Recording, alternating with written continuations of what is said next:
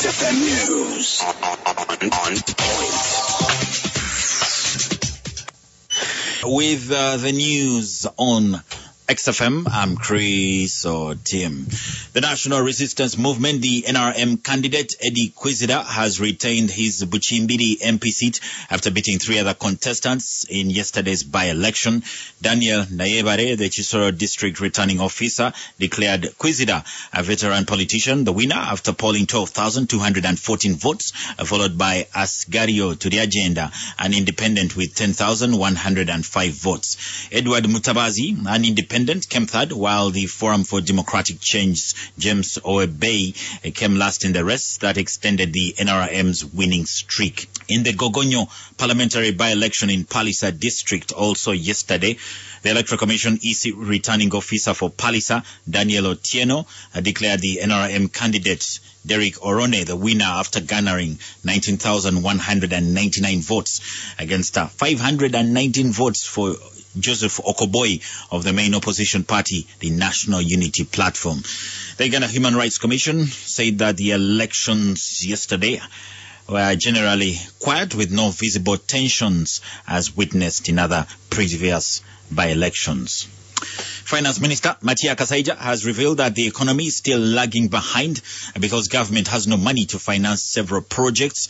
Kasaija made the revelation while appearing before the Committee on the National Economy, where members raised concerns on how government has distributed the 8.8 trillion shillings, the budget release for this financial year.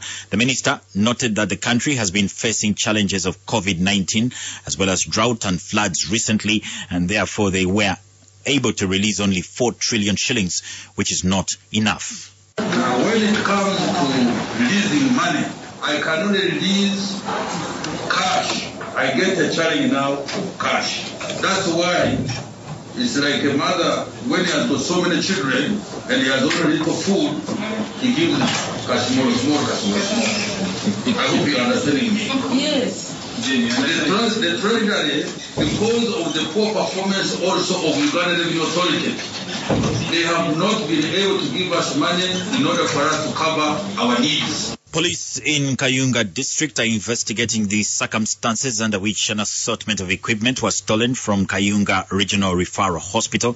It's alleged that the hospital engineer, identified as Philip Yeko Dungu, has been stealing equipment from the hospital and transporting them in a motor vehicle registration number UBL057K, a drone. It's alleged that the car was tracked with the help of officers from the ICT headquarters and impounded in Lugazi, and the three occupants were arrested, including the prime suspect. The police spokesperson for the Sezibwa region, Helen Vutoto, said that they have recorded statements from the suspects while a search was conducted and some items were recovered.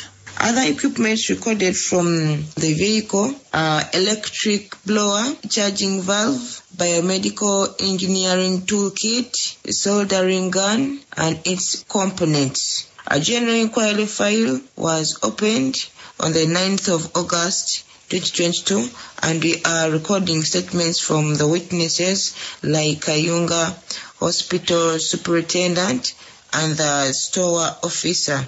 The president of the Uganda Local Government Association, ULGA, an umbrella body for local governments, Richard Rabuhinga, has attributed the growth of the association to unity and teamwork among the members. Rabuhinga said this while meeting a delegation from the Nigerian Institute for Leadership at the association's headquarters in Najanankumbi, who are currently in the country on research and benchmarking. Rabuhinga, who is also the chairman of Kabarole District, says that there are challenges in delivering their obligations, such as inadequate funds, but togetherness among the members has been vital in service delivery. And you cannot achieve any meaningful development when you are working in silos and there is discord.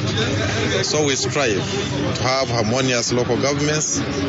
We strive to have united local governments. And once we achieve that unity, then development becomes meaningful and we live for the reason for which we exist.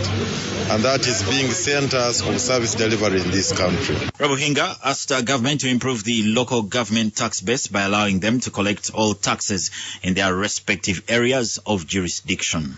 You look at our contribution towards our budgets, it passes between 2% to 4%. The highest government the government that collects the highest amount of local revenue cannot go beyond 6%, because what we remain with are residue taxes.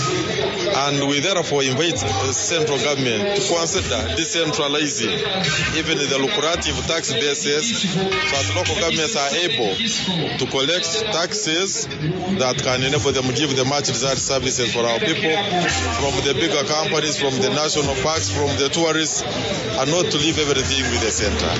In East Africa news, Kenyans still do not know who their next president will be. More than 2 days after the polls closed, it's still very tight between Raila Odinga, a former prime minister, and William Ruto, a former vice president of Kenya, on who will win. Election head Wafula Chebukati has urged people to be patient and not to panic, that media houses are releasing different tallies.